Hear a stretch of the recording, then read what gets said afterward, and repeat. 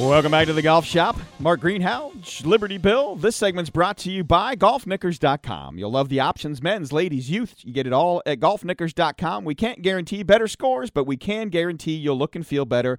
golfknickers.com. Joining us now, he is the most decorated male skier in U.S. ski team history, as well as a Revo brand ambassador. Mr. Bode Miller joins us. Bode, welcome into the Golf Shop. Thank you. Man, how's it going these days? With the skiing, and do you still get out there occasionally and light it up? Yeah, we've actually we're up in Montana in Big Sky, and we've been skiing a fair bit. Got a couple runs in today with some new snow, and the kids are getting into it. So we've spent quite a bit of time on the hill already this year. Yeah, and obviously, how's the body wear and tear? I mean, as you get older, I know I was a hockey player, and I played I'm 50 years old now. I probably played till I was about 48 years old, and some of the bones don't appreciate that, and some of the joints don't appreciate it. How are the knees and everything holding up? It's been surprisingly good for me. I have a little lower back pain that's kind of, I think, just some of the same stuff you're talking about, just wear and tear over a long career. But in general, I'm really happy with how I came out of it, considering the abuse that I took. Yeah, well, I always had a philosophy when I skied, because, I grew up in Massachusetts. I've spent some time in New Hampshire and Vermont and Maine and skiing some of the great places up there. But I always had a philosophy that the faster I got down the mountain, the less time I had to get hurt. So how's that sound for a philosophy? I'm not sure it holds up, but it's not far off what I did too, so I can't really argue too hard against it. Yeah, I mean, that was the whole key to winning medals and stuff, was to try and get down there as fast as you could and try and stay upright. Yeah, it didn't. Yeah, I wasn't totally successful in staying on my feet, but you're generally correct.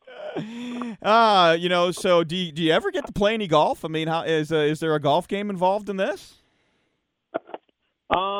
I do. I used to play more down in Southern California a bit, but we have a bunch of kids, so that doesn't really work that well. My wife's great about it, but it's a long time. Golf takes a while, so in that sense, it's not a good activity when you have 7 kids. Oh, no. I have one, and he's 4 years old, and we've whacked a few wiffle balls around here and there, so I can't imagine trying to control 7. I mean, that's 2 groups. Yeah, no, it's there's no control. Control is gone a long time ago. It's more just try to manage them, herd them around a little bit.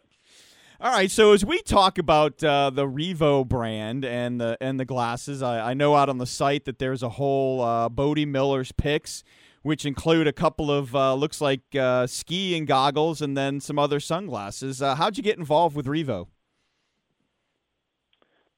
It's an older relationship, actually, and I've always had, sunglass goggle sponsors throughout my career, and it ended up being a pretty important relationship just because visibility in skiing is often compromised one way or another, and having really good goggles and stuff was really important. So, I ended up getting pretty involved with a bunch of those companies and always liked Revo. There's only a couple of the classic old companies that were really, super quality based, and Revo is really the only one that was American based. And so when my previous relationships kind of ended, I connected with Cliff through some friends, and we basically, he has a great philosophy about philanthropy and just quality and all the sort of, we align on a lot of stuff. So it was pretty easy to strike up a deal, and it's been great. And it was kind of, it's new. It was just this past year. So we're now working into what the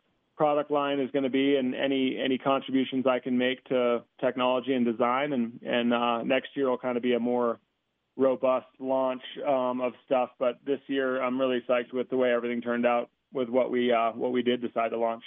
Yeah, I mean, from a skiing perspective, I mean, you guys, especially in the downhill, are going pretty dang fast.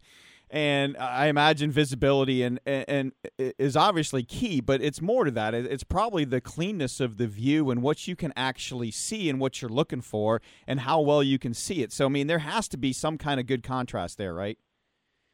Yeah, and it's not just, honestly, racing. It's recreational skiing as well. I mean, everybody who skis, even basically just recreationally has gone out on days where the visibility is marginal, right? Overcast or snow or flat light. And it changes the way you ski. I mean, you really, it's really difficult to ski and have confidence if the visibility is not good. And a good lens and really good technology, which obviously Revo is a world leader in that, makes a huge difference. And it really can. It's a big safety improvement. It's also just enjoyment and broadens the range of days where you can go out there and have a great day. So what you're telling me is when I fall down skiing next time, I can blame it on my glasses and my goggles, right? You would not be the first person to do that. I probably haven't been skiing in about 12 years. I mean, living here in the Carolinas, you have to go, for me, pretty far to get some decent mountains. I mean, you can go into the mountains of North Carolina. There's some small mountains. But, growing up in the Northeast, to go on some of these smaller mountains where it takes you more time to get up than down is a little frustrating to me. I was always of the opinion you take a quick ride up and then it takes you forever to get down. That's how I like to ski. But what has kind of been the development in technology probably in the last 10 or 12 years since probably the last time I skied?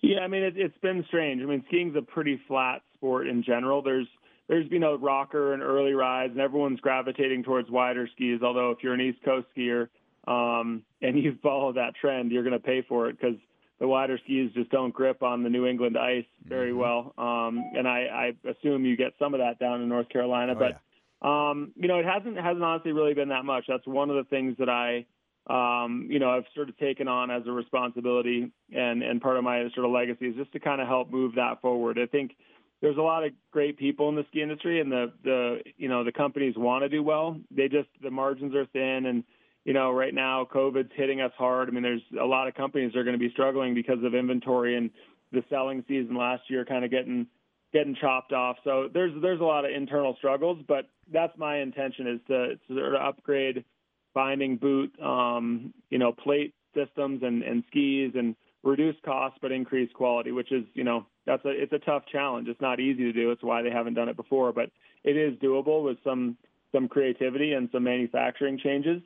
And besides that, helmets have come a long way. I mean, it used to be that you were like, oh, it's that guy, some kind of speed racer, he's wearing a helmet. Now everybody wears helmets, which was really common sense when it came down to it. It's an incredibly dangerous sport, and even if you're just a beginner, you can find yourself going way too fast down a hill. So to not wear a helmet seems insane to me now, but we all grew up without helmets. So that's a huge part of it. And then obviously goggles, visibility, the lenses have gotten much better.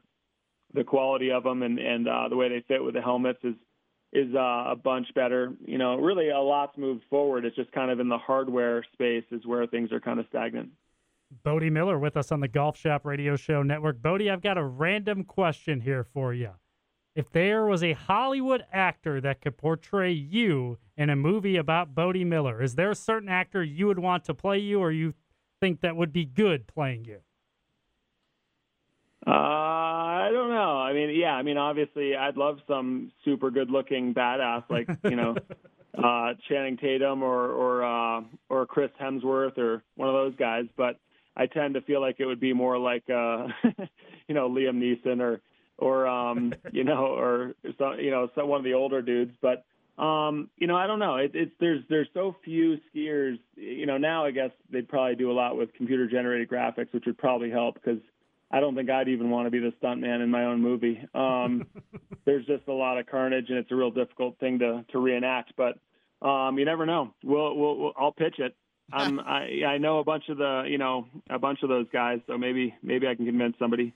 Tom Cruise does all his own stunts. Let's stick him on skis just for the enjoyment of it. Let's just watch that. When we think about golf and how does it translate to skiing? In other words, in golf they tell you kind of like the smoother the better. I mean, if you're smooth and swinging it, and not over swinging and just kind of staying in your zone, you tend to hit it better. You tend to score better. Is that kind of the same in skiing? Is that if you just kind of didn't push too hard, but you kind of got to that edge? I mean, how did it work? Was smooth sometimes faster? Yeah, sometimes. I think it depends on your technique and lots of things. I mean, you could say that on broad strokes about golf, but then you look at Bryson DeChambeau's swing, and there's not a whole lot that's smooth about that thing. So and he seems to do pretty well. That's a little bit more akin to my skiing style, as I had to ramp it way up, and it did not look like I wasn't a Freddie Couples out there. It was definitely, you could see the effort I was putting into it. But I think more so the comparison is in the confidence in second guessing yourself, right? If you're in the middle of your golf swing and you're trying to think about what you're doing, or you're concerned that you're about to shank in the trees or pop in the water or whatever, you generally do. That's not a good way to swing a golf club. Just like in skiing, if you're skiing down and you're convinced you're about to cross your tips and face plant and go cartwheeling along, you probably will. So a lot of it is getting your head in the right space and getting your confidence dialed in, and a lot of that has to do with equipment. Having equipment that you know and trust, and you have, that's why everyone has a favorite club in their bag, right? If you have a tricky shot, you want to have one club where you're like, all right, this is the one, whether it's your, your rescue wood or your putter in my case. But I think that's a real, one-to-one comparison. Is skiing, you have to have confidence, and you have to, commit to what you're doing and not second guess yourself mid activity.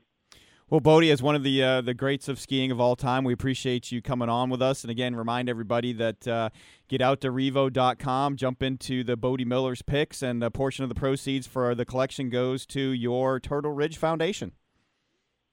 Yeah, I'd appreciate that. It's been a tough stretch for all the philanthropic efforts with all of our events being canceled, and the need is certainly not less right now. If anything, it's more. So definitely would appreciate it. All right, man. Thanks a lot. All right, guys. Thanks. Have a good one. Thanks.